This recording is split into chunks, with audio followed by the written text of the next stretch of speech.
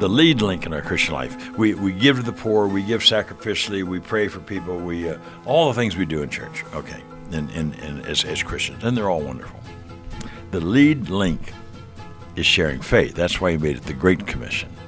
Evangelism taps into some Christians' fears of not being knowledgeable enough or being shamed, but for many others, it just isn't a priority.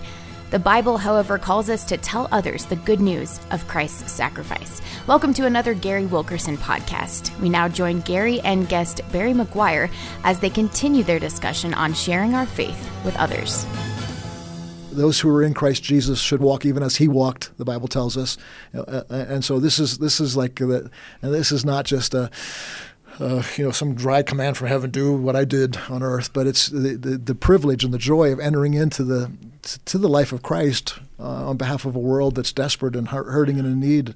And there's no greater, so I read my Bible, that brings joy. I go to church, that brings joy. I have fellowship, that brings joy. But now if I take that extra step and say, here's the book of Acts and here's my life, and I'm going to make them match to the power of the Holy Spirit, then all of a sudden it's like it ignites something in us that we wouldn't have otherwise. And I think that's missing. You said maybe 30% share faith. I think it's probably 5%. Oh, no, I didn't finish the thought. No, you didn't. Yeah, no, I think 30% say they share their faith, right, but they're really just living good lives, and maybe they might invite somebody to church once in a while. Yeah. The real number is 1%. Oh, okay. I was going to say 5%, and 1%. That's even, yeah. 1%. And that bears out. Anecdotally, we're looking I would for say people that's to what be I'm in experiencing as traveling and speaking and being a pastor. Yeah. I would say, I have, when I'm having lunch with my friends, maybe 1% might tell me of a story. Yeah. And a lot of pastors too. Have you heard their sermons? And I'm not trying to be critical here because I was one of them for many years until a couple of years ago. I had that spiritual awakening in my own life, but I would tell stories of sharing my faith. And they'd always be from like 10 years ago. It's like when I was in college, my roommate didn't know Jesus, and he came home and he was drunk one night, and I prayed for him. It's like, well, that was 40 years ago, and it's just, yeah. I get people agree with it, and they want to be interviewed. I go, tell me about. Well, let's see, 10 years ago, my brother led somebody to the Lord. That was not what I was looking for. And we're missing so much. It's such a, it's not, again, it's not a have to. It's just, it's a privilege we get to share. Here's the thing, enjoy, and I haven't found the scripture that says read your Bible when you have joy or pray and you have joy. I haven't found that one. I have found the one in John 15:11 where he says, when you bear fruit, my joy remain with you, that's so and important. Your joy remain full. So the key to joy, and then there's this worry thing. Everybody's worrying. Every Christian's worrying. When you worry, you're double-minded. And that's not wholehearted faith. That's being double-minded. And James 1 tells us very clearly, if you're double-minded, don't expect to receive anything. So a lot of people, and I was there. For 2.5 years, I prayed and prayed and prayed and prayed for more fruit I'd ever prayed for my business. I didn't realize I was praying so hard. God solved these problems with my business. I had family business, all kinds of problems. And finally, I was listening to Christian radio. This preacher says, who's your God? And I said, oh, brother, I know who my God is. I'm going to ask you again, who's your God? I was about ready to change the station like I knew to do that I know. He says, whatever fills your prayers is your God. Mm-hmm. And I just went home broken. I just said, God, I'm going to stop praying for my business altogether. I just want, and that's when it was a real turning point for me. Let me just say this.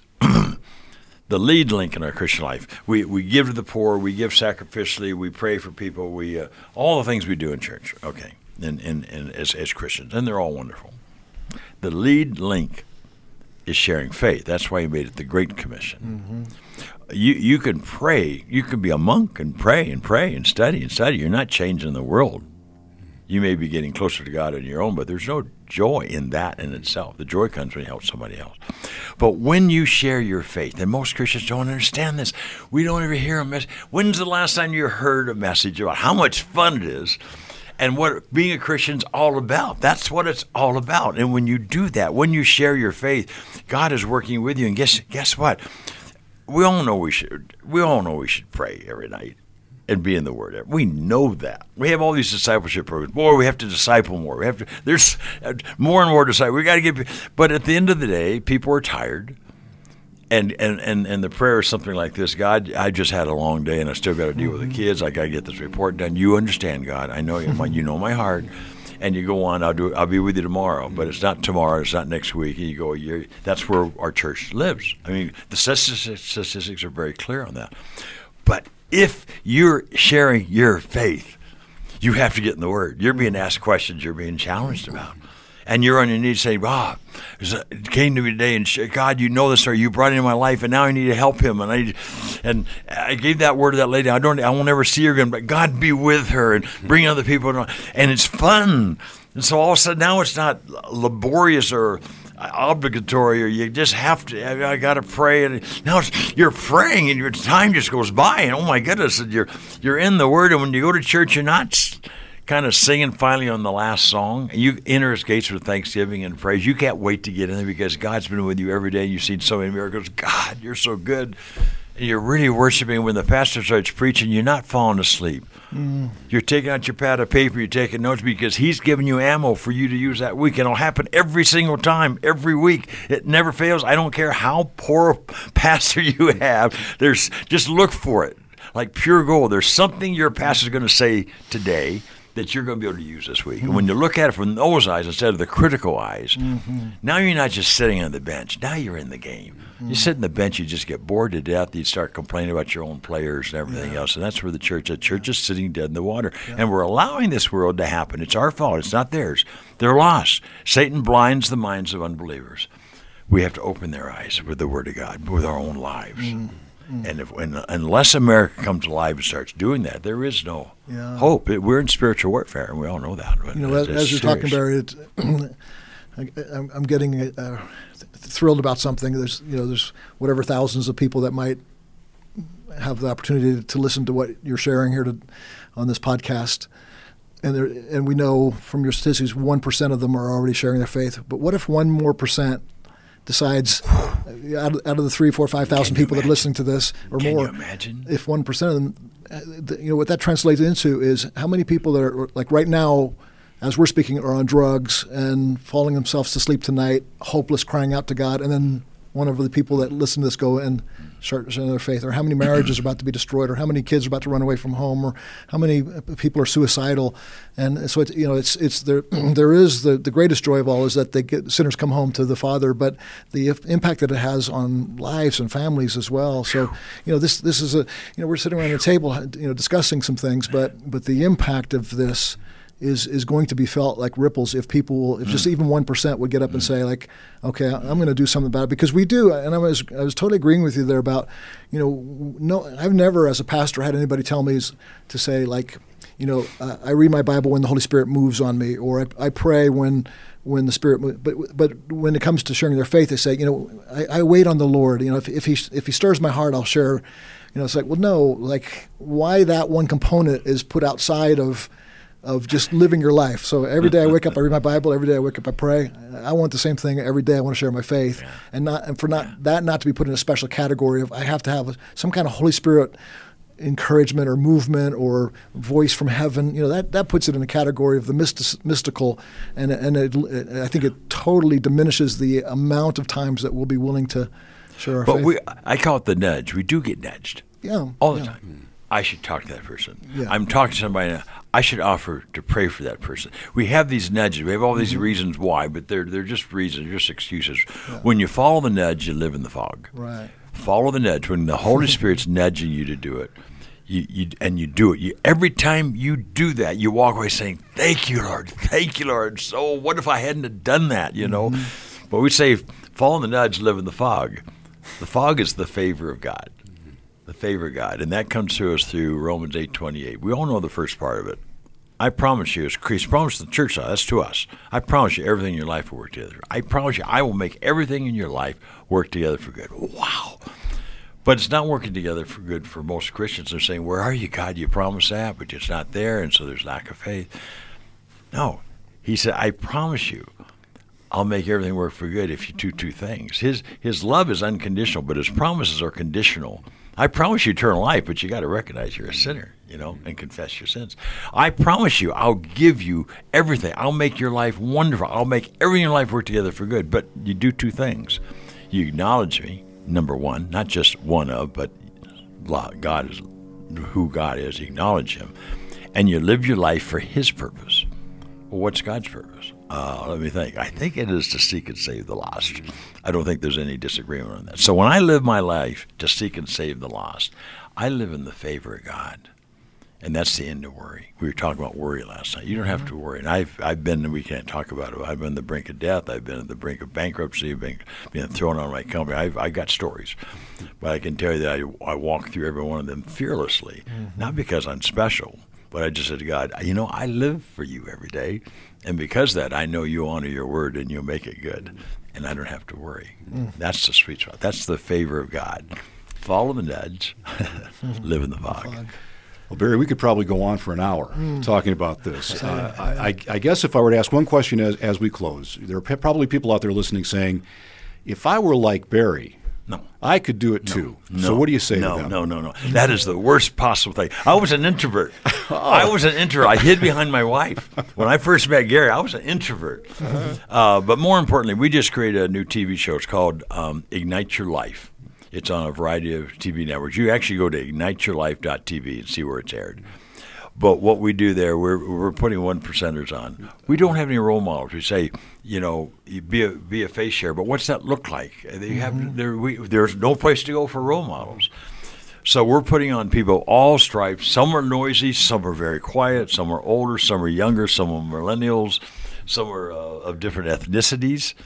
But we're letting people see it doesn't matter what you look like, and you don't have to be like somebody else. Just be yourself.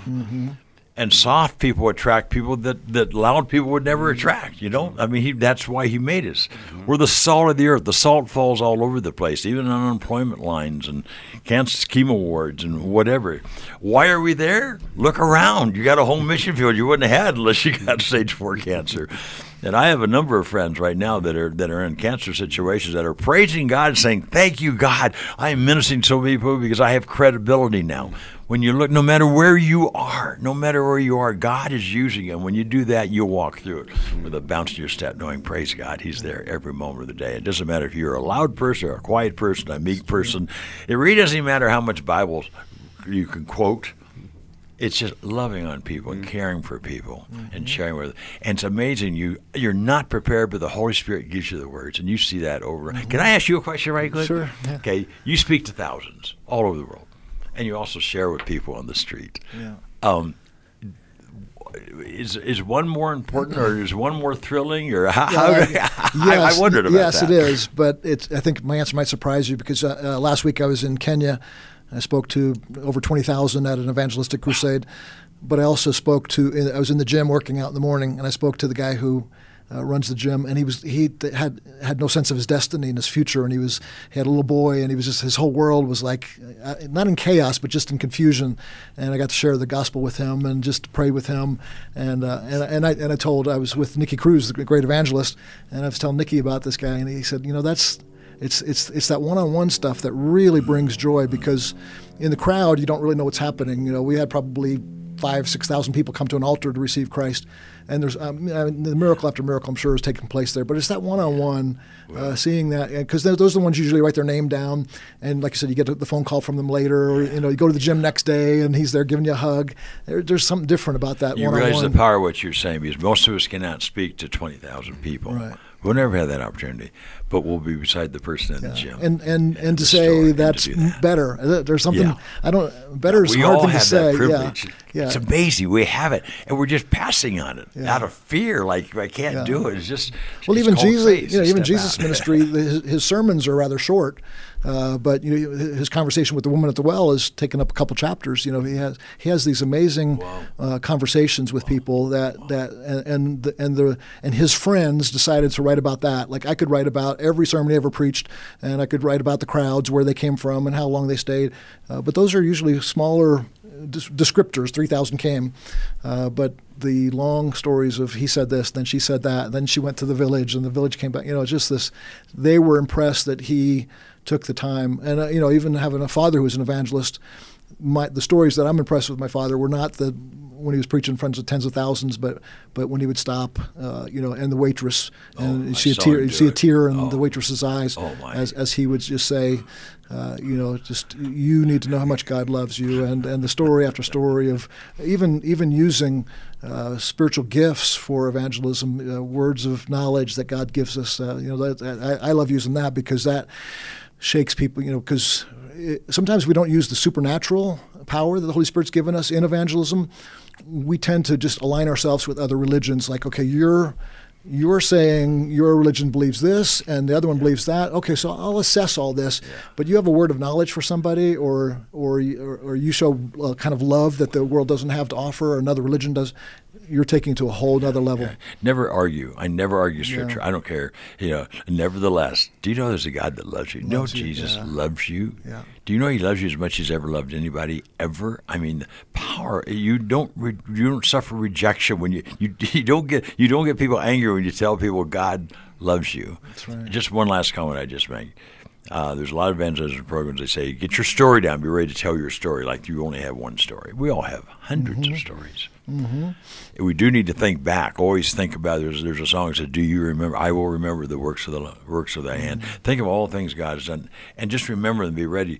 And then when you just ask them questions and show concern, and you'll find their point of need. And then the Holy Spirit will always, always, always bring quickly to mind the right Scripture or the right life experience in your life, or maybe somebody else's life experience, Johnny Erickson's or something, that fits perfectly. And you can tell when you connect the right story, the right Scripture, the right experience to that person's need, you can see the impact, and God just gave you the right word at that moment. Cool. And there's nothing like that. Good. And when you have it every day, it's just for people that are catching the vision here. I want to recommend. We'll have a link on our on the notes here of this podcast to link to Ignite Your Life TV. Because that could take them to the next level. Really can. They can go to the site igniteyourlife.tv and see all these testimonies. Because I think that's important. And that'll take them on into another larger site called Ignite America, which has all the tools and everything, and just all kinds of. It just opens up a whole world. That would be helpful. And so it's all. It's fun. It's fun. Like, oh God, gee, I guess I got to share my faith. I don't want to do it. That changes quickly. And it goes to what you're saying about your personality. Like as you can tell, Bob, you see Barry. You probably would label it like he's an optimist and he's upbeat. I would. Yeah. We spent some time together. I'm a little bit more like low-keyed and kind of not a pessimist, but I'm a little more like. And God uses that too. Like He uses your optimism. When I'm sitting next to somebody, I kind of relate to them when they say, like, "Man, the world's a rough place." Man, it's a mess, isn't it? It's just like we commiserate together. But then I have hope. And so like what you were saying earlier, God will use everybody, all of us, everybody, all of us, and you don't have to change your personality. Every one of us is special. God made us exactly as we are, and He used your personality just as you are. You won the Billy Graham award this year. What was that? The National Religious Broadcasting gave me the Billy Graham award. Go figure. As a layperson who's lived your life in helping people one-on-one, that's encouraging. It's such a privilege. It just changes everything in your life. It changes everything in your life. It's just amazing, and that's why it is the Great Commission. I feel like I'm quenching the Holy Spirit, shutting this down, but we're out of time. We're out of time. That's why. Barry, thank you for being with us and sharing these stories, and Gary, you too. The two of you, I'm sure you're invigorated folks that are listening and watching to go out and do what you guys have already done. Well, so thank you. I've watched this guy since he's a kid grow up and mature into the man of God that he is, and Thanks, he's my younger friend, but he is my mentor, and I love this guy. This guy has a pure heart, thanks, and I just love hanging out with Gary as much as I possibly my friend. can. Thank you, my friend. God bless you, man. Thank you. Thanks, Bob. You've been listening to the Gary Wilkerson Podcast. God has made each one of us to be a natural message of His love to the world. Our lives are a letter written in His hand, and He chooses to reach out to others through us. Every blessing God gives us and every trial He brings us through is a testament of His goodness, not only to us, but also to others. Once we begin to live in a rhythm of evangelism, we will see incredible blessings. What are some ways that you can lean into an evangelistic lifestyle and the faith that God will come through? How has your unique personality and history given you a story of God's grace to share? Who could you tell today God loves you?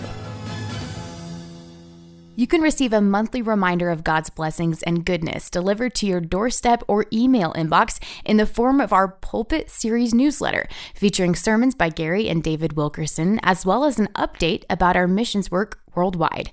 Sign up at worldchallenge.org. The Gary Wilkerson Podcast is brought to you by World Challenge. Sound design for this episode by Mike Hall-Smith. This episode was written by Rachel Shimitz. Our producer is Chris Wickington, with video production by Aaron Gale. Next week, tune into the Gary Wilkerson podcast. Until then, do all you can to live a better life and make a better world through Jesus Christ.